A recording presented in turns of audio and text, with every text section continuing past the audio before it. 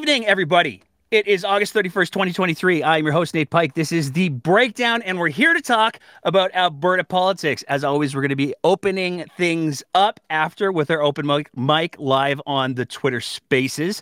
So if you have some thoughts, if you have some things that you want to share, if maybe we got some things wrong this week, then we definitely want to hear from you. You can hop on the Twitter Spaces, and I'm still calling it Twitter Spaces. I know all the cool kids are calling it X. I am resistant to change in my old age, so we'll do with that as best we can. But to start with, we had a big announcement last week. There's going to be a trade mission. We're sending somebody to a place to talk about the things and the stuff. We're talking about Rebecca Schultz. She got to fly all the way to Germany because in the midst of the Danielle Smith moratorium on renewable energy, we decided it was a good idea to send someone to talk about how great we're doing with renewable energy and geothermal heating and all of that kind of stuff. But in true UCP fashion, we wouldn't, it's the little things that matter. And fortunately, this screenshot was captured. I'm going to blow it up a little bit bigger on the screen here. Fortunately, this screenshot was captured of a tweet that was sent out from the Danielle Smith account, which was clearly trying to be colloquial and folksy. Wonderbar with the little the sideways semicolon. A made in Alberta geothermal innovation by Aver Technologies will now help power 200,000 German homes. Thank you, Minister at Rebecca Schultz, for heading to Germany to, and this is where it gets fun, change end of last sentence to showcase Alberta's working world-leading clean energy technology. And then it went on for a little bit longer in the tweet. But clearly this was a draft that was sent out and was supposed to be approved, presumably. And they had some notes. But somebody in their enthusiasm decided, you know what, we're just going to send it with the notes. People will get. Now, of course, that tweet was corrected because the Twitterverse was very, very quick to go, oh, that's not what you're supposed to do, communications for the Premier's office. And this is where, once again, we have to kind of revisit the fact who's running Danielle Smith's Twitter account. Because we know, because we FOIP'd it a while back. And when we take a look at historically, how communications would work in government is you'd have a communications person who would be responsible for a certain section of the external communications or the social media through the government apparatus. But what we saw was Danielle Smith did things a little bit differently when she got elected. When she first won the UCP leadership and became Premier of Alberta, one of the first things that she did was issued a sole-sourced contract to an organization called Nordic Media. And then she issued another sole-sourced contract to that same organization, Nordic Media. And then a little while ago, Nordic Media won a $1.5 million contract. And one of their jobs, we know because the director of communications for the Office of the Premier of Alberta responded to the FOIP saying, yeah, it's them. The people who are running Danielle Smith's Twitter account are Nordic Media. Now, where this gets really interesting is Nordic Media is Danielle Smith's former campaign manager for her leadership race. So it gets all complicated and people have lots of questions about, well, that seems a little bit sketchy. But here's where it gets, the big question has to come up. Why are taxpayers, because it is taxpayers, this $1.5 million, this is not coming from a Danielle Smith GoFundMe. This is coming from taxpayers' money. Why is the $1.5 million going to what is purporting to be a high-end communications firm that apparently can't proofread the communications that they're sending out on behalf of, and for a lot of money, the Premier of Alberta? Communications mistakes get made. There's no question about it. Autocorrect is a thing that happens. Everybody who uses social media has had that moment where they've gone, oh, that's not quite what I wanted to say. That was supposed to be a picture of a doc. It was supposed to be a doc pic, not the other thing. That's what I wanted to say. That happens. Autocorrect happens. But when you are getting paid $1.5 million of taxpayers' money to communicate on behalf of the Premier of Alberta, it's a good idea, probably best practice, to have a second set of eyes read over the thing that you're going to send out before something embarrassing like this happens. Because it is embarrassing, not only presumably for the office of the premier, not only presumably for Nordic media, but it's also embarrassing for Albertans because this is a tweet that is talking about an international trade mission to brag about how good we're doing with our international energy products, and we can't even proofread it. Doesn't instill a lot of confidence. But speaking of things that don't instill a lot of confidence, we got to move on from there and talk about the pause, the great pause, the renewables pause of 2023. If you've been paying any attention to, well, anything really, you've probably heard about the fact that back at the beginning of August, the government of Alberta announced on August 3rd, kind of quietly, which was weird because they didn't do a press conference. They didn't have a minister come out. They were just like, oh, yeah, by the way, despite the fact that it's a $1 billion industry in Alberta, we're just going to pause all of the renewable development for anything over 1 megawatt in the province of Alberta. That's cool, right? Now, there are a lot of people who are understandably quite upset about this because one of the big conversations that's been going on this summer, one need only look out their window for most of the province of Alberta right now, and it's crazy smoky. And it's crazy smoky because the province is literally on fire. The country is literally on fire. You don't have to go very far on social media to come across the maps that show where all of the wildfires are right now, and it's really, really bad. So to say, hey, you know what? We're gonna put a full stop to the renewables development, the development of renewable power in the province of Alberta for 7 months. Initially, it was reported at 6 months, but when you do the math, it actually works out to 7. We're going to put a hold on all of the approvals there for 7 months. A lot of people went, could you please look out the window? Now, this is where it starts to get a little bit strange, complicated, inflammatory, because Danielle Smith attended the Canadian Energy Executive Association in Banff, and she had some words that she wanted to share. We don't need a just transition in Alberta because we don't intend to transition away from oil and natural gas. As many of you in the industry have pointed out, the transition we're talking about is a transition away from emissions. It's not a transition away from production. So Danielle Smith's being pretty clear there. Except, as always, there's a lot to unpack here.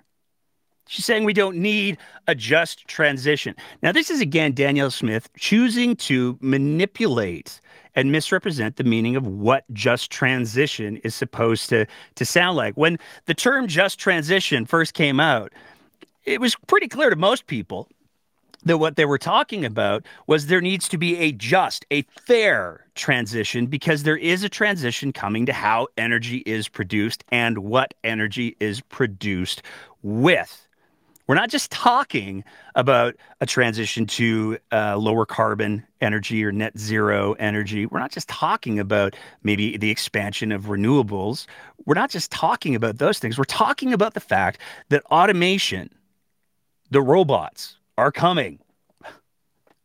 And the reality is there has been a 15.5% drop in oil and gas jobs between 2014 and 2021, with 2021 having the smallest number of oil sands employees in that time period. Technology is finding really effective ways to replace labor, to replace manpower. There's lots of stories about the robot trucks up in the oil sands. Now, nobody is arguing that there's not going to be a continuation of need for oil and gas products, for plastic products. Nobody's arguing that. Nobody's saying we're going to completely eliminate all oil and gas products, period. What the idea of the just transition is, hey, with automation, with changing global markets, with changing energy markets, we're going to see a whole lot of people who have been trained to do X in the oil sands, and those jobs aren't going to exist for them anymore. So, how are we going to handle that? Well, to be fair, to be just, what we need to do is we need to do some retraining. We need to make sure that people have the ability to put food on their plate for their families. That was the idea behind the whole just transition. But the way that Danielle Smith has repetitively presented it is it's not a just transition, it's just transition. Just do it, Nike style. And that's not what it's about at all. So she starts off that bit of her speech right there by saying we don't need to just transition away from oil and gas. We're never going to transition away from oil and gas. What we're gonna do is we're gonna decrease emissions. We're gonna increase production and we're gonna decrease emissions using carbon capture. There's some good arguments for carbon capture. There's also some problems with carbon capture.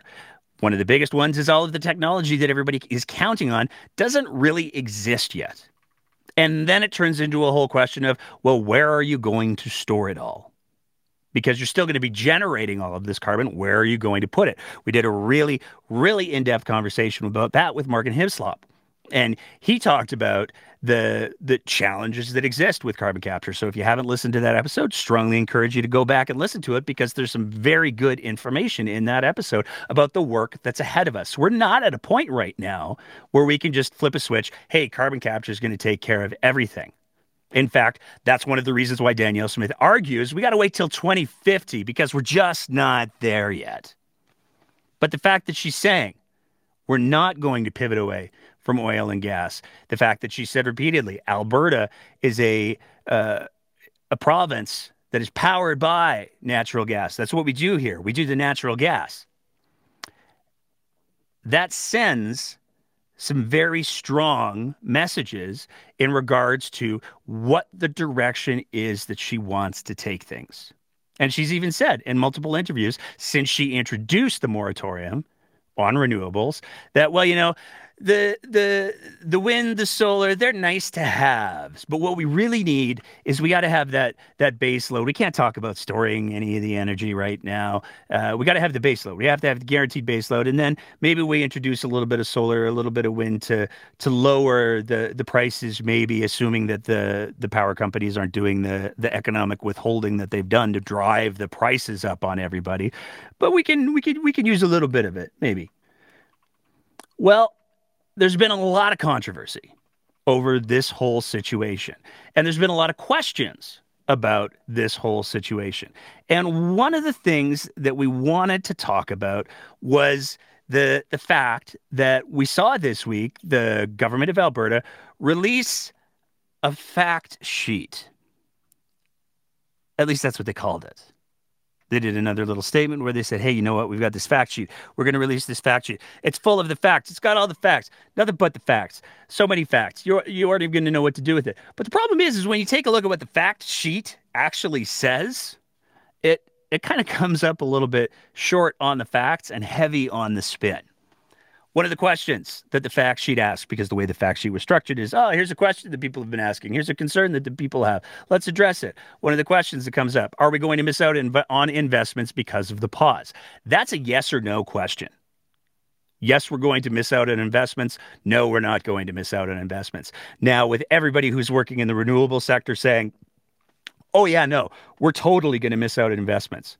Market capital is fluid and it's going to move to where it can get a return on investment quicker. It's not going to wait to see what Alberta does in 7 months. But instead of answering the yes or no question, it's a whole bunch of Alberta's awesome. Alberta's the best province in Canada for renewables investments by a wide margin. Unlike other provinces with provincially owned power companies that only develop renewables at the request of the government, Alberta allows private generators to invest at will, just not for the next 7 months. It is important that we update policies to reflect the needs of our growing renewable sector to ensure Albertans have the reliable and affordable utilities they depend on. We continue to support a market-based system, yada, yada, yada, yada, and it doesn't ever answer the question. But there's other places where there's the same kind of confusion. Why can't concerns over land use and remediation be handled without a pause? The justification, the pause creates a line in the sand. and demarks the start of the Alberta government's emphasis on ensuring that we are not being wasteful with our world-class agriculture and public land. Now, again, this whole argument comes back to the question of, hey, there's some municipalities in rural areas who don't want to see farmers deciding, hey, you know what? I can make this much money selling this crop, or I can make this much money selling this crop. And then during the winter, I can have this solar farm and I can make the two of them work together because they do. They can. The technology exists, and then I can make a whole bunch of money that way. That sounds great. Municipalities don't want to do that because a lot of municipalities, and we've heard this from a few of the municipalities, the leaders in those municipalities say, hey, you know what, but we got plans for how we want to use that land down the road. And if these farmers decide that they're going to start doing all of this stuff on their land privately, they're going to start making all this money and we're not going to be making the sweet, sweet tax base. So we have some concerns. Plus, apparently, they don't look nice is one of the arguments, as opposed to pump jacks, which are just visual artistry. But it's predicated on the idea that, hey, you know what? We should be able to say to farmers, to rural Albertans, you know what? This is what you get to use your property for. This is what you don't get to use your property for. And that's another question that comes up. Why were renewable applications paused?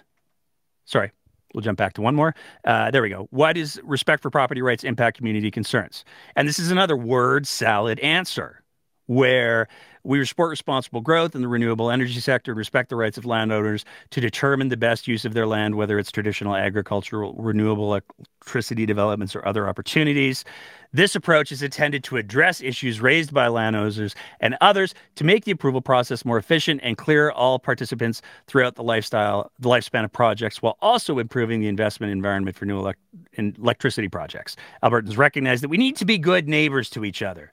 Many counties are frustrated that their long-range plans for orderly municipal development conflict with applications to the AUC. So to be clear, what they're saying there is, hey, we totally believe that everybody should have the right to do what they want with their land, except, you know, the municipalities are unhappy, so we're going to pause everything and I guess just let everybody wait, and hopefully some farmers forget that they had these plans for how they were going to still make money off of their land during the winter.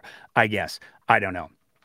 Last question that we want to highlight here. Why were renewable applications to the AUC paused while the AUC conducts its inquiry? And this is a really, really important one. And we're going to get to why it's so important in just a sec. But this one is a really, really important one.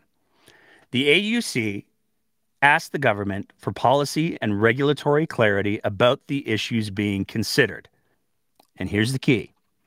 In response, the government chose to instruct the AUC to hold an inquiry on these issues. The inquiry will be transparent and will happen quickly, and the clarity will be good for renewable energy proponents. In fairness to the proponents of applications which were in the early stage of processing and applications which had not been received yet, the government asked the AUC to pause approvals on recently received applications. Like I said, this gets really, really important because if we turn back the clock just a little bit, we go back to Danielle Smith's radio show just a little while ago, just at the beginning of the month, shortly after all the furor over this. Why did Danielle Smith say there was a pause? The Utilities Commission, the Alberta Electric System Operator, and the Rural Municipalities Association all asked us for a pause. Okay. So we have Danielle Smith saying, "Oh, you know what? We didn't want to do a pause. It wasn't our idea, but we were asked for a pause." The AUC, all of the stakeholders, the rural municipalities of Alberta, they all said, "Hey, we want to pause here." And we talked about this on our last episode as well, but when that pause was requested, or when the pause was announced by the government, one of the things that the government did was they released two letters. And in those two letters, they included from the AESO and the AUC. And the way that they tried to present these letters was, look, they asked for a pause. But you actually read the letters, it's not what it says at all. One of them says, hey, we've got some issues we'd like to address. We'd like to hold an inquiry. That cool with you? And then the second one, on the same date as the first one, says, hey, thanks for the heads up that you're doing this 6-month moratorium on renewables. Good to know. Now, what's really interesting about these is this was July 21st.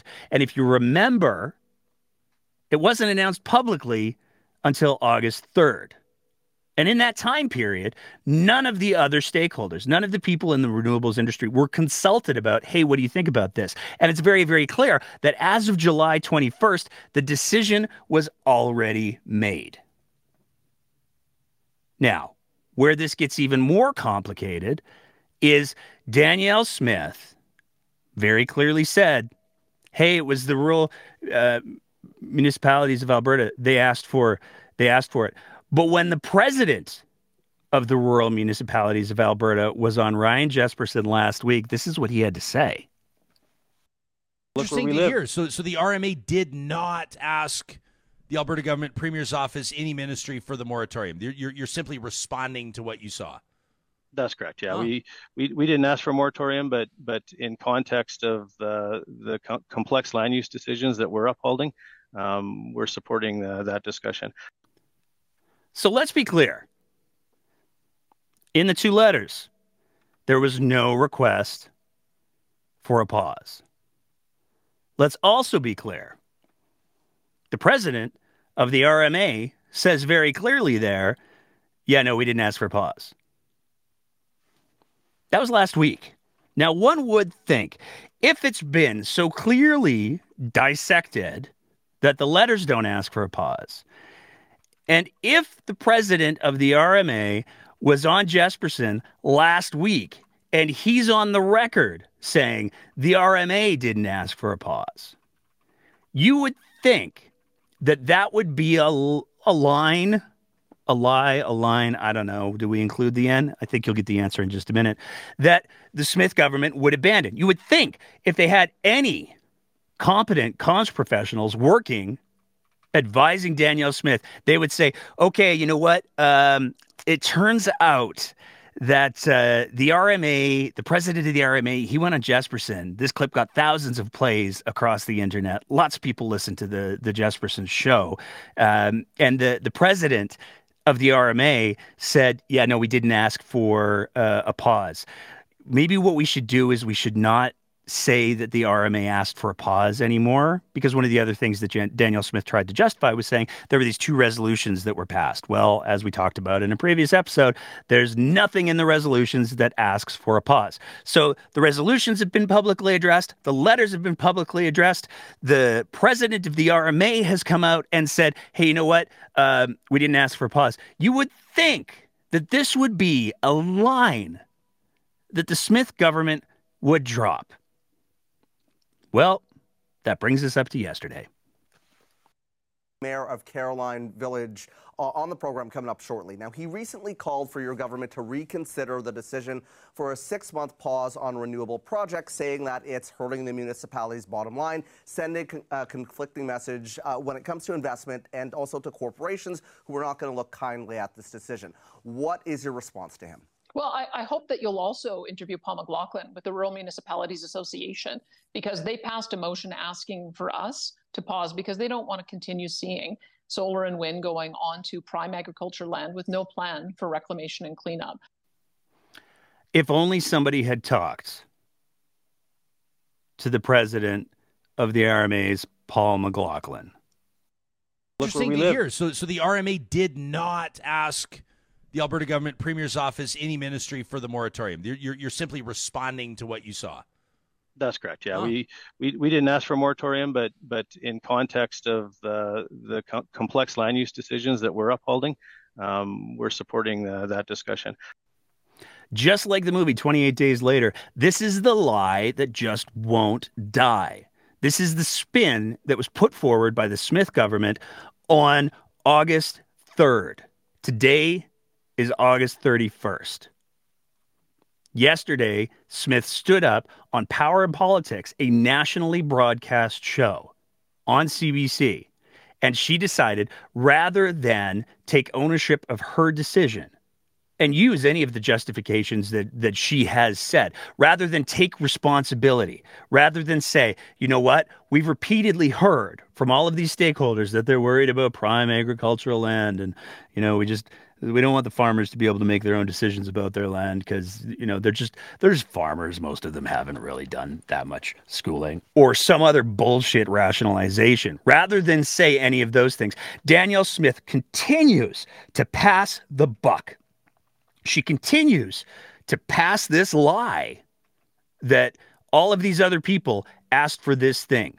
And she has utterly failed to produce any evidence that any of them did. And in fact, there are members of those groups that have come out and said the exact opposite, including the president of the Rural Municipalities of Alberta. But it's not just the high-profile people that are getting screwed by this. And a very important story that came out just a couple of days ago, there's a couple of municipalities that also have very real concerns because they were planning on projects like this to make up a significant portion of their budget.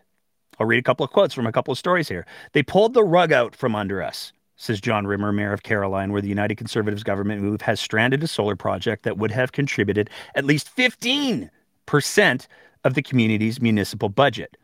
This moratorium is harmful to municipalities like ours, preventing us from generating needed revenue to keep property tax increases at a minimum.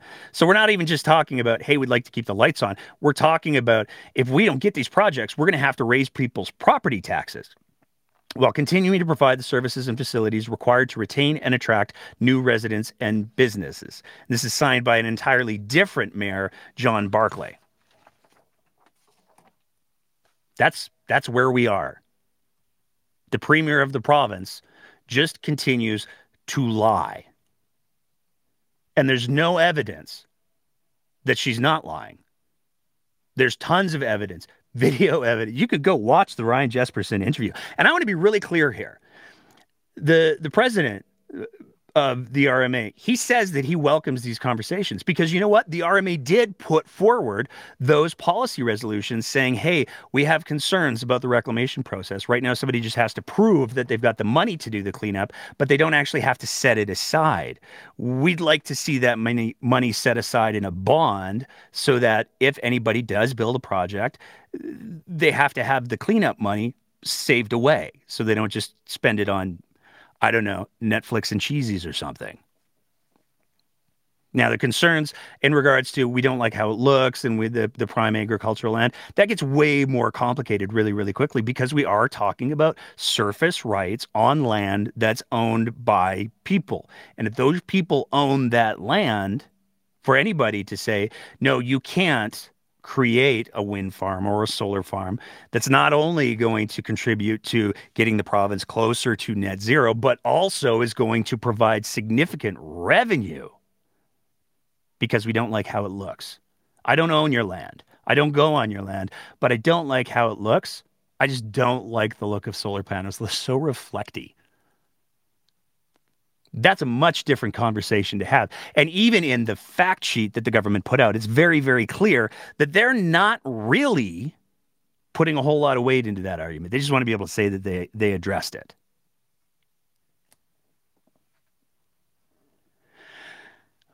But this is, again, kind of on brand for Smith, because one of the other things that we saw last weekend with her radio show again. It's fascinating to me, quite frankly, that she's still allowed to do that radio show. Because every time she goes on the radio show, she has this habit of using words.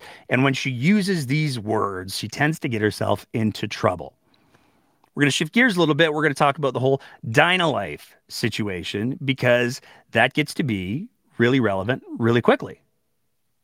One of the conversations that's been going on in the province is the province announced, hey, so that whole thing where we were going to privatize all of the lab services, yeah, that super didn't work out. There were a bunch of people who kind of got really screwed on that one. So we're going to buy it back.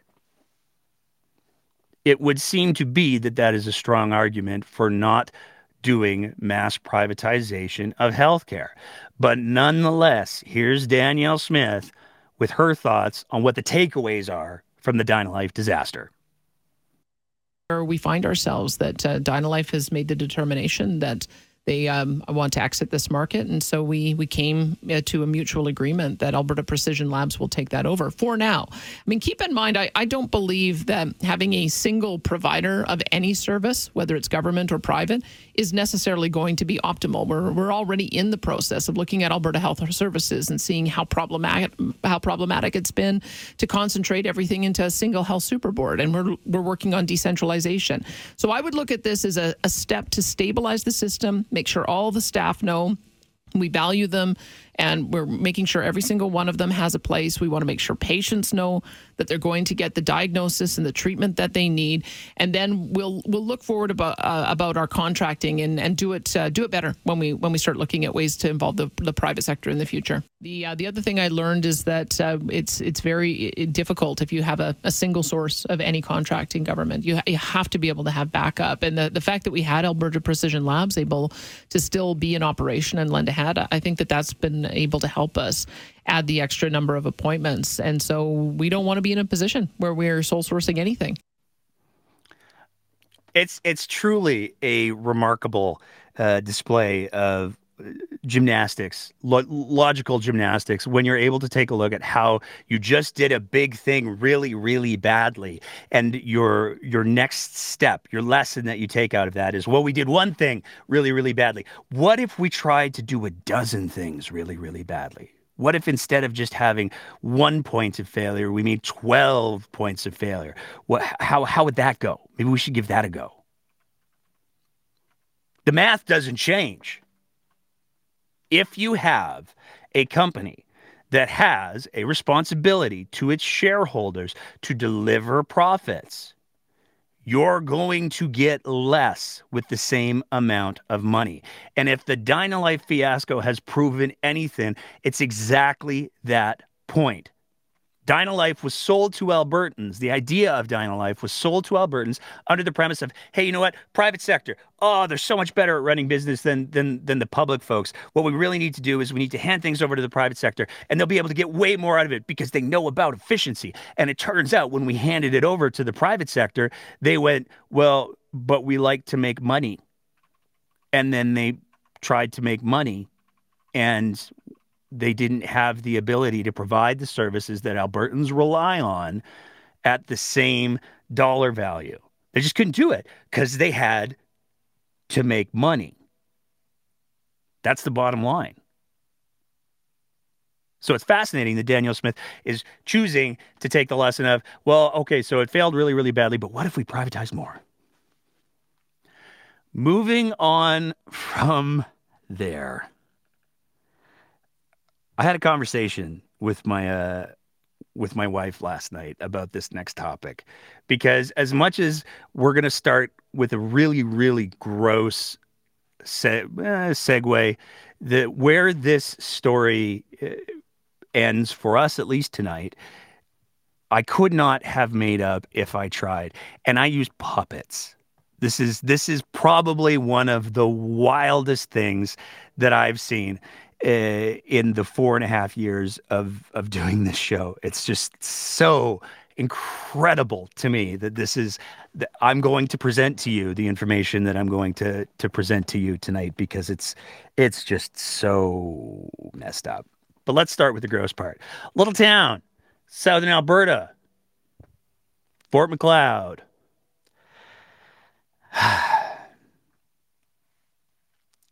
Okay, here we go. Fort Macleod is a town in southern Alberta, and it's got a bit of a reputation for a bit of things. And there are some folks who are doing some amazing, amazing work to try to buck that reputation.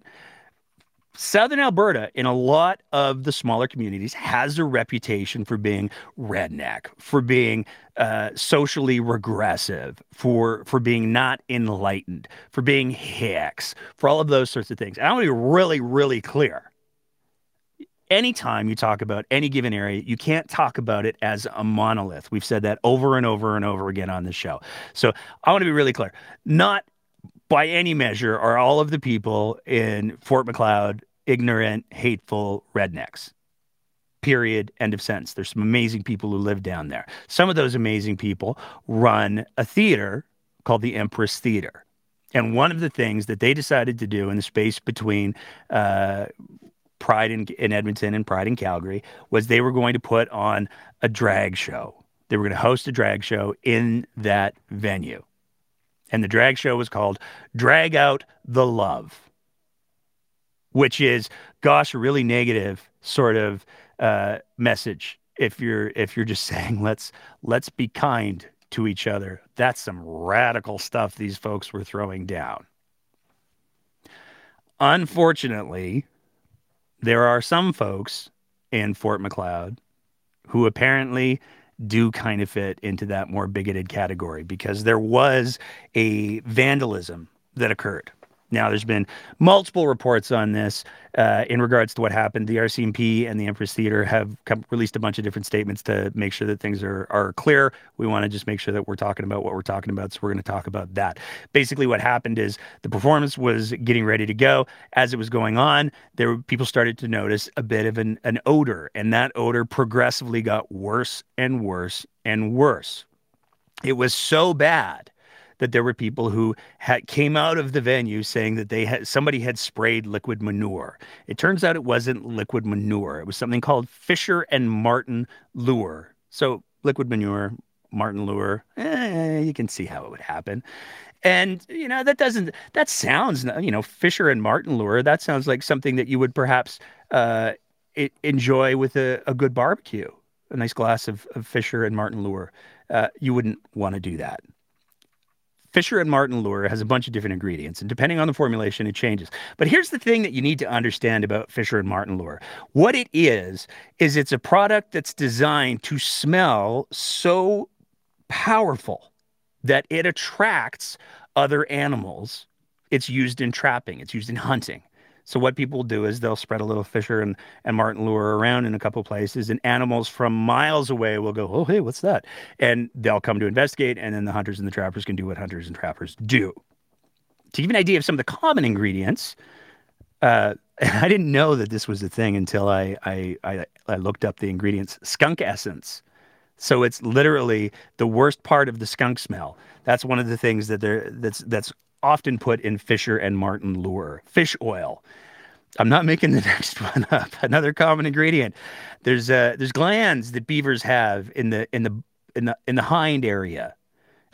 What they'll do is they'll grind up these beaver butt glands, and they'll include this, and then they'll mix it with oil or Vaseline or something like that to make sure that it's spreadable and it doesn't freeze too easily. And this is what was spread across the theater. Now, what the statements from the RCMP and the theater are is that not only did this get into some of the fabric areas of the theater, but the building's over a century old, and a lot of it's made of hardwood. And so a lot of this oil apparently worked its way into the hardwood. And for that reason, the theater's been closed indefinitely because they got to figure out how they're going to get this Fisher and Martin lure smell out of this historic building in the town of Fort Macleod. Now, initially there were a lot of reports going on about what was responsible, who did it. The releases from the RCMP are that it was a couple of youth. So we're talking about young offenders. So because of that, they're not releasing any names, nor should they. But this is where, we have people. And Fort Macleod gets relevant because there's a little bit of a Take Back Alberta presence down there with the town councillor there, the convoy guy, Marco Van Hugenbos. We asked the question earlier when this story first broke, hey, could anybody point us to where in the curriculum it says you should do hateful things and vandalize private property? Because one of the things that Take Back Alberta and a lot of these folks are repeatedly saying is, it's the influence of these woke people on the kids. We got to protect the kids. Leave our kids alone. Well, you can't find it in the curriculum because it's not in the curriculum. This is why having a curriculum that's evidence-based and talks about social norms and values is so important. Because clearly these kids didn't learn this from the curriculum. They learned it from somewhere else. And at a certain point, if we're going to adopt even part of the Take Back Alberta argument that parents are the be-all and end-all. Well, parents are the be-all and end-all. And clearly there are some parents who didn't knock it out of the park when they were teaching their kids, maybe don't go throwing noxious substances into people's private property just because you don't think that they should have a drag show that you're not obligated to attend, by the way. There's clearly a failure in the upbringing of these kids. And if it was just this instance, it would be great to be able to move on, but it wasn't just this instance, because there was another event that happened just a couple of hours later where one of the flagpoles in the town was broken. The pride flag that had been flown up that flagpole was taken down and it was lit on fire. And when the RCMP arrived, they found, again, a bunch of youths allegedly standing around this burning pride flag. No concerns. Again, we're talking about vandalism. We're talking about destruction of private property. We're talking about a willful disregard for the decisions that the town made. We're talking about a violation of social contract. And these kids had to learn it from somewhere. This is why quality curriculum is so, so important. Because if you're going to say that it's the parents, they're the ultimate authority, it's very hard to make an argument that these kids weren't in some way failed because they didn't learn that you don't light private property on fire. They didn't learn that you don't vandalize private property. They didn't learn that you just go and hate on people because of how they're choosing to live their lives or how they're living their lives when it doesn't affect you. Now, in a surprising twist, the town of Fort Macleod did issue a statement strongly condemning what they described as. So let's be clear. When I'm calling it an act of hate, that's not me being hyperbolic. I'm using the language that the town of Fort Macleod chose to use when they were describing what happened in their town. Our community recently witnessed acts of hate that left us appalled and disheartened. In times of adversity, we must come together, reaffirming our commitment to the values of inclusivity, tolerance, and respect that we strive for in our community. It then goes on to describe the events. And it's signed by, well, there's two names that stick out. One of the names that sticks out is none other than Marco van Huigenbos. And it's kind of surprising, given some of the rhetoric that we've heard from Marco, even after this statement went up. But it's also surprising given his affiliation with Take Back Alberta, given his affiliation with David Parker, who's used some words. We're going to get into that in a minute, don't worry. But this is where we get to I just can't even believe this. They've got a mayor, Fort Macleod does. His name's Brent, and we took a look at Brent's social media last night. Just to see, hey, what else is going on in Fort Macleod? And we found this little gem. What this is this is a retweet by Brent, the mayor of Fort Macleod, just a couple days ago. It was on the 24th of August, where he retweeted this Stu Peters account. And this Stu Peters account was sharing a TikTok video. So already we're like 5 layers deep into the telephone game.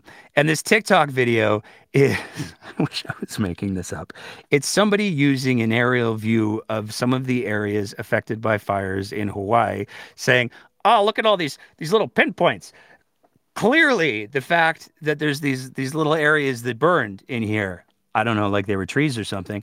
That's indication that there has been a directed energy weapon The exact quote, the directed energy weapons are leaving behind scorch spots showing where the lasers actually hit the ground.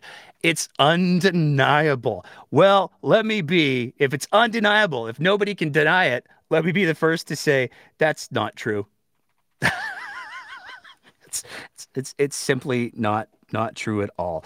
The notion that somebody would spend hundreds of thousands, if not millions of dollars to develop a directed energy weapon that they could put in orbit, and then from orbit it could fire these lasers down and light fires is wild. Now, this is not to say that directed energy weapons don't exist. They do. And there's a lot of different types of energy that we can talk about. There's the sound thingers that push out high volumes of sound. We've seen them at protests in the States. Those are a form of directed energy weapon. And the United States government, the United States Navy, does have directed energy weapons. You can look them up. There is a laser that is mounted on the deck of a ship. Cost so much money to develop. And it's mounted on the deck of a ship, and its range is released. It's a whopping mile. They built a laser that can shoot things from a mile away, and that's it.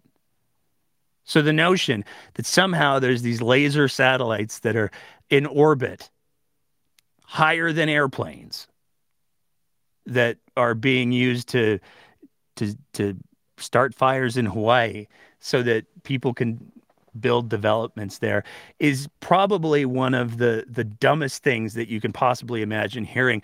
And if you think that, you'd be wrong, because the mayor of Fort Macleod retweets this whole dumpster fire that I've just listed off with the question, terrorist attack. So not only do we have, hey, there's this ridiculous, laughable theory that is, in fact, very much deniable, that there's somebody has spent millions, if not billions of dollars putting satellites into space, undetected, by the way, and these satellites in space have the ability to shoot down lasers and start fires, undetected, by the way, all because there's some people who want to do some development in that area of Hawaii. But wait, if you believe that, maybe it was also terrorists. Like, what is going on in Fort Macleod? It's unbelievable that this is the mayor of Fort Macleod. And it really forces the question. If the mayor of Fort Macleod is running in such circles that terrorist space lasers is something that he's willing not only to just think to himself, because we all have those little thoughts that we think to ourselves, I wonder if I wonder if I could jump from the roof of my house to the neighbor's roof. I wonder if I could do that. I wonder if I sped my car up enough, if I could make that jump Dukes of Hazzard style. I wonder. I wonder. But most of us have the wherewithal to recognize that those ideas aren't well enough accepted that it's worth throwing them out into the ether. But here we have the mayor of Fort Macleod saying terrorist space lasers. I just can't even. Couple other small little things to clear up, then we'll open it up to the floor for the rest of the evening. First one, we got a UCP AGM coming up. We're not attending. They actually increased the price even more for like observer passes, and we had our observer pass revoked last time that we tried to go. But they're going to be doing a bunch of board elections, and this is a hot topic because Take Back Alberta did a very, very good job of effectively installing half of the board during the last UCP AGM. So they only need to get a couple more, and they pretty much own the party. There's been very public spats between leader of Take Back Alberta, David Parker, and current and soon to be former president of the UCP, Cynthia Moore. Rishi Nagar, who is a journalist with Red FM. He was the first one that we saw tweeted out. We're giving him full props here. Cynthia Moore not to run for the second term. It was never my intention to run for a second term. And after much consideration, I have decided not to run for re-election as president of the United Conservative Party, which is a weird statement because I was never going to do the thing. And then I thought about it a lot and I decided I still wasn't going to do the thing. That opens up quite a bit of of interesting stuff. But the challenge has not gone unanswered because we saw the announcement also on the 23rd that Rick Orman is going to be running for president of the UCP. The AGM is the November 3rd and 4th, 2023. He's going to take a leave from his CEO of his energy company. And some people might be wondering, why is that name familiar? And there's actually a lot of really good reasons why the name Rick Orman is familiar. He was a PC MLA for almost a decade. He was the Minister of Career Development and Employment, Minister of Labor, Minister of Energy, which is a big deal in the province of Alberta. He left politics and he had a long career in the energy sector. One of the other reasons why you might remember his name more recently is because he was actually the returning officer for the UCP leadership vote. So not only does he have very long lineage in the conservative movement, conservative circles in the province of Alberta, but he's got some pretty serious cred to back it up. And he was recently very engaged with the UCP as he was the returning officer for the UCP leadership vote.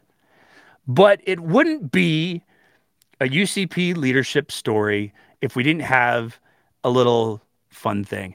And like, really, if y'all just need to get your comms together, please. For everybody who's in a political party, if y'all could just take a minute to do a little bit of proofreading before you release something, that would be just great. Because again, Rick Orman announced his leadership run on, his run for the UCP president on August 23rd, and he linked to in his release. Also, please stop using external links on social media. The algorithm just crushes you. Put up a picture. It's not that hard.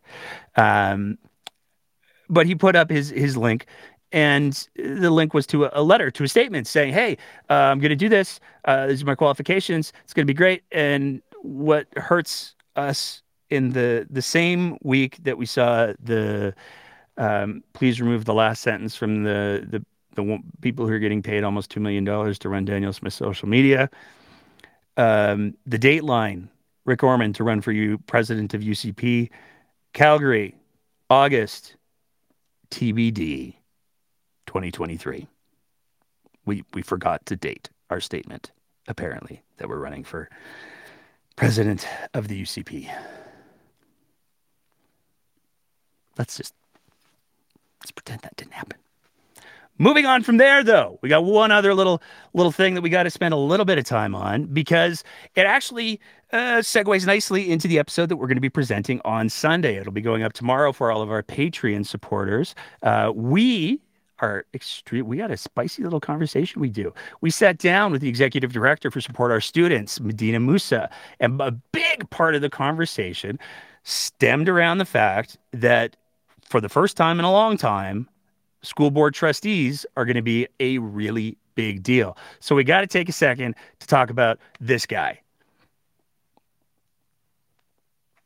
I think you probably have to be at least 40 to get the joke that we just threw down, and it's visual. So if you're listening on the Twitter Spaces, you really should go to about 58, 44 on the video at some point because we're really quite pleased with this joke. And the reason why we're so happy with this joke is because we're going to talk about none other than the leader of Take Back Alberta, David Parker. And it was so perfect. We just saw it and we were like, oh, that's what it is. David Parker had himself quite a little week. There's some people who are speculating maybe David Parker's just trolling the left, but it's important to realize, as we talked about, David Parker set his sights on Cynthia Moore. Cynthia Moore not running again. David Parker set his sights on the UCP board. Got half of it in the last AGM. All of the seats that were up for grabs, Take Back Alberta, got their hands on. UCP AGM's coming up again. David Parker takes credit for getting rid of Jason Kenney. David Parker takes credit for installing Danielle Smith. David Parker takes credit for a lot of things. David Parker had a bit of a week. David Parker took to Twitter to express some thoughts. And if it wasn't for the fact that he is so influential with Danielle Smith, she did attend his wedding not very long ago. If it wasn't for the fact that he does have these accomplishments, we really wouldn't be talking about him, although the turtleneck jokes really just do write themselves. He had some thoughts he wanted to share this week. The city of Toronto is a festering cancerous wound on the otherwise beautiful nation of Canada. We should just give it to America and be done with it, except they would never take it because it sucks. Another one, if you think the state has more of a right to educate children than their own parents, then you are the enemy. You are the they that we are all referring to. I would refer you back to our story on Fort Macleod, where the parents did such a good job of educating the children that they desecrated a historic building and lit a pride flag on fire. Alberta will not obey Ottawa's draconian climate virtue signaling. If they attempt to enforce it, we will separate. If you don't believe that's possible, just watch us. So lots of threats coming from David Parker. But this is where it gets pertinent. Radical progressives have been using school boards and municipalities as their training grounds for their activists for decades. People are waking up to the fact that their elected officials on the municipal level are ideologues because the left has been targeting schools for decades. They know that they cannot convince, and that's not me mispronouncing it, it really does say they know that they cannot convince common sense adults of their radical perspectives on gender and economics, so they decided to indoctrinate the children. This indoctrination must end. School is not a tool to be used by these ideologues to push their agendas. It's a place to educate children with the skills they will need to navigate adult life. Elementary age children do not need to be taught about sex by the state. That's the job of their parents. This is clearly an attempt to divide children from their parents for the purpose of destroying the family unit as a social institution. And let's all take a sec to remember that David Parker says that TBA is absolutely not in any way a religious organization. What's the next sentence? Oh, it is also a direct violation of the Fifth Commandment. We must stop this anti-family ideology from taking root in our society before it is too late. And then just for shits and giggles, he also tweeted out the Gadsden flag because of course he did.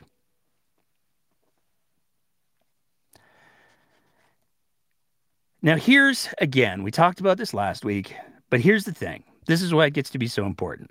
Because David Parker was recently on, and I realized that we've referenced Mr. Jesperson and his show twice now in this episode, but he managed to get some good clips, and it would be a real shame to let them just fester. So here's the big clip from his conversation with David Parker. Slates for the next municipal election in the province? I don't know if we're going to be focused on municipal. We will definitely be focused on school boards, and it is our clear mission, and I say this in all of our meetings, to get as many people on school boards as possible in the next municipal, which is elected at the same time as the municipal. Now, it's tragically disappointing that he wasn't wearing a turtleneck in that particular clip. I really wish he was, because then this bit would be so much better. But he makes no bones about it. David Parker, who took over the UCP board, who's poised to take over the rest of it, who managed to, by some claims, force out the current UCP president, who managed, by his own claim, to get rid of the premier of the province, Jason Kenney, and replace him with Danielle Smith. He's now saying his biggest goal in municipal elections is to come for the school boards. And when you include his rhetoric, the things that he's said publicly about what he believes about school boards, what he believes about curriculum, what he believes about the education system, he's not just coming to get people more engaged. This is the thing that David Parker does, and he's very, very good at it. That's one of the things that makes him so dangerous. Is he's very, very good at saying, you know what? No, it's I just want people to be involved in democracy, man. That's all I want. I just think that people need to be involved so that they can take pride in society. And the problem with society is too many people are too apathetic. Apathy is the worst. We got to get rid of the apathy. That's all I'm trying to do here. It's not like I'm trying to stop violations of the Fifth Commandment or anything. Make no mistake. David Parker has very, very strong views. It's also important to realize that school boards set the tone for the type of organization that happens. Now, David Parker seems to be pretty clear. He's got nothing but contempt for a lot of the teachers and a lot of the people who work in schools doing their best to make sure that kids get the best possible education. And there's no secret curriculum here. All of the curriculum that's currently being taught is publicly available. There's no woke agenda that's going on. It's just not his agenda. They're apparently not teaching the fifth commandment enough. And that should be something that scares everybody. Because one of the things that people rely on with their school boards is that their school boards will advocate for the kids that are part of that education system. They will advocate to make sure that kids are getting the best possible evidence-based curriculum that they possibly can. Well, if David Parker has his way and all of those school board seats go towards Take Back Alberta folks, there's very little that's stopping the province with no resistance from saying, here's what our new curriculum is going to be. And as we talked about in a recent episode with Dr. Carla Peck, it's been pretty quiet on the social studies curriculum side. There's a lot of moving pieces here. And the one thing, and I've said it before, I'll say it again, Mr. Parker is absolutely right. We do have a problem with apathy. We do have a problem with people not being engaged in the political system. The biggest problem that we have, though, is that there are a bunch of folks who got really upset during the pandemic. They went down a lot of conspiracy theory rabbit holes because they were trying to make sense of a global event that even scientists whiffed the ball on more than a few occasions.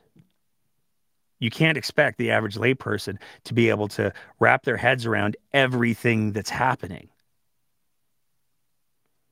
But people were asked to behave in such a way that at that moment, with that information, was in the best interest of the common good. And there were some folks that just didn't want to do that.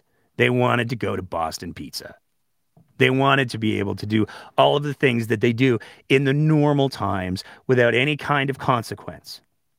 Because they apparently never learned from their parents, I guess, that freedom is something that requires maintenance. It's something that requires work, and from time to time, freedom demands sacrifice. That's just the nature of it. That's one of the reasons why there have been so many people who have stepped up to fight in the global wars that we've seen. People who went to fight in World War I and World War II were doing so to protect freedom. They understood that there are times where extreme situations demand that in order to preserve the long timeline of freedom, we have to give up a little bit in the short term. Some of those people gave up their lives. But there were a lot of folks that decided that rather than not go to Boston Pizza and just do takeout, instead, they were going to get in their trucks, they were going to have a whole bunch of convoys, they were going to block borders, they were going to block streets, they were going to completely abandon any kind of social contract because they wanted what they wanted when they wanted. These are the people that, in the absence of a David Parker, would have just dissipated and gone back to their little internet chat rooms. But there is a David Parker, and that David Parker is a professional political organizer.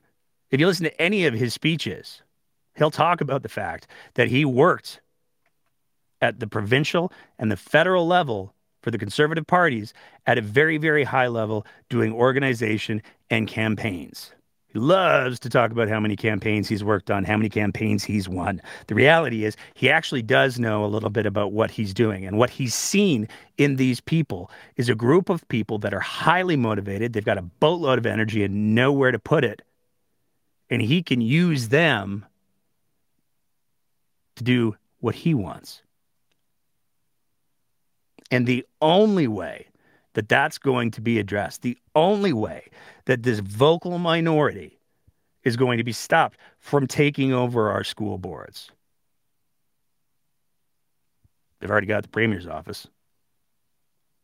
The only way that they're going to be stopped, the only way that we can make sure that these sort of archaic, far-right fundamentalist Christian views are not influenced and not foisted on a public education system. And I'll be clear, if you want to give your kids a religious education, fill your boots. There's lots of private and charter schools and Catholic schools that you can do this with. But we're talking about the public education system, and there's not supposed to be any, you can't break the fifth commandment going on inside of public schools.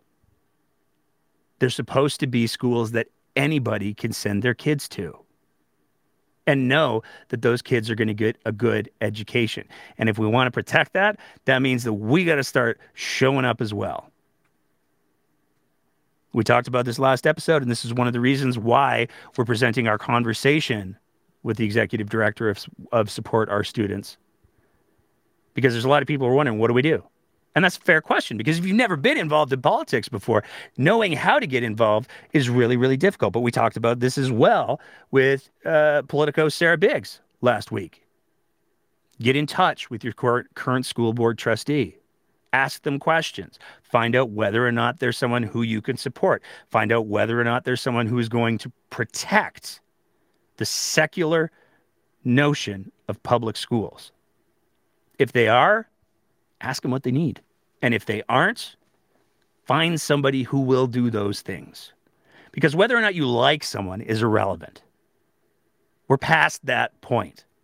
We're at the point now where people who are openly advocating for separatism, if they don't get everything that they want, we're people who are saying we should just get rid of Toronto. We're people who are saying that the state is the enemy because there's not enough talk about the fifth commandment. When that's what's going on, and it is, and that's what's influencing the Premier's office, and it is, that's when we need to start to do the work ourselves. All of that being said, this is part of the show where we're going to open it up to the Twitter Spaces. So if anybody has any thoughts that they want to share, anybody has any, maybe we said some things that you didn't like, maybe we said some things you did like, I don't know, then you can hop in on the Twitter Spaces. And if not, that's cool too. We had a late start tonight, so I know that we're keeping our regulars a little bit later than normal. But that's where we are. So I'm gonna vamp for just a second. I'm gonna do the obligatory plug, and I'm gonna plug the Patreon. While we see if anybody wants to raise their hand on the Twitter Spaces. If nobody does, that's super cool. We'll be back next week. But one of the reasons why we're able to do the FOIPs that we do, one of the reasons why we're able to produce the content that we do, is because of the support that we receive from our Patreon sponsors. Doesn't take a whole lot, $5-6 a month, gives you early access to all of our interview episodes and the warm, fuzzy feeling that you're supporting a program that on a regular basis annoys the hell out of some pretty serious people. So that's a nice feeling too. That's a good thing.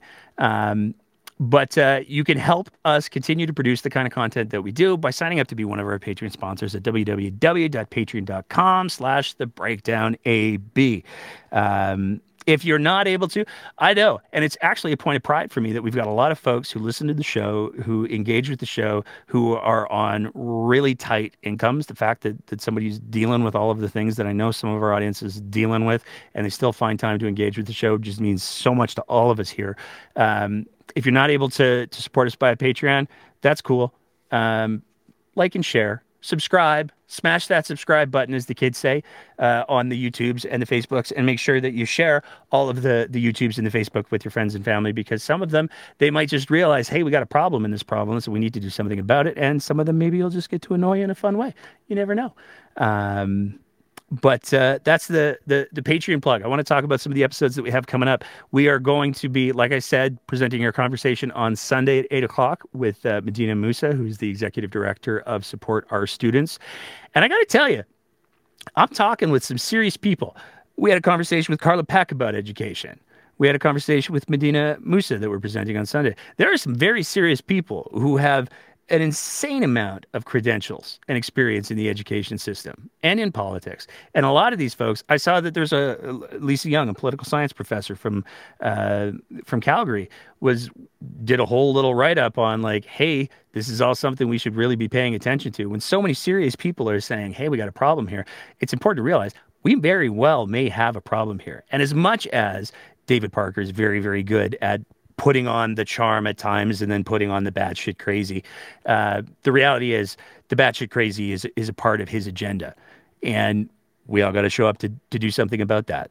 So look look for that episode on Sunday. As always, it will be live streamed at 8 o'clock. If you missed that live stream, that's cool because it'll be on our YouTube and our Facebook and on the podcast as well. It's there for you. That's about, I don't see anybody raising their hands on the Twitter Spaces, so we might just have us a quick little show tonight. I want to thank everybody who is in the chat for engaging with the chat tonight. Everybody who's been listening on the Twitter Spaces, thank you so much. For everybody who's been hanging out, I want to just say thank you for your patience as well with our technical difficulties at the start of the night. Sometimes life just throws you surprises, and it takes a little while to unsurprise yourself when all of the tech stuff stops working. But it's working now, and working great, I'm told. So thank you, everybody, for your patience. As always, big thank you to our Patreon sponsors. Big thank you to everybody who's listening to the show. If you're listening to the podcast version of the show, if you consider leaving a review, that'd be great. There's some folks who don't like us, and they leave some bad reviews. They're mostly ad hominem attacks, largely to be ignored. But the positive reviews do help get the podcast into more ears. So leave a review. I think I've vamped plenty for the evening, so I'm going to wrap it up. I want to say a big thank you to everybody, to all of our audience. Thank you for the support. I also want to say, some of you folks stepped up with some kind words this week when some people were saying some pretty terrible things. We got pretty thick skin over here, but it was nice to see the positive support. It meant a lot. We'll see you next Wednesday at 8 o'clock, maybe 8:05, 8:10, depending on how the tech works. But we'll be here. And in the meantime and in between time, take care of yourselves. Keep the conversation going.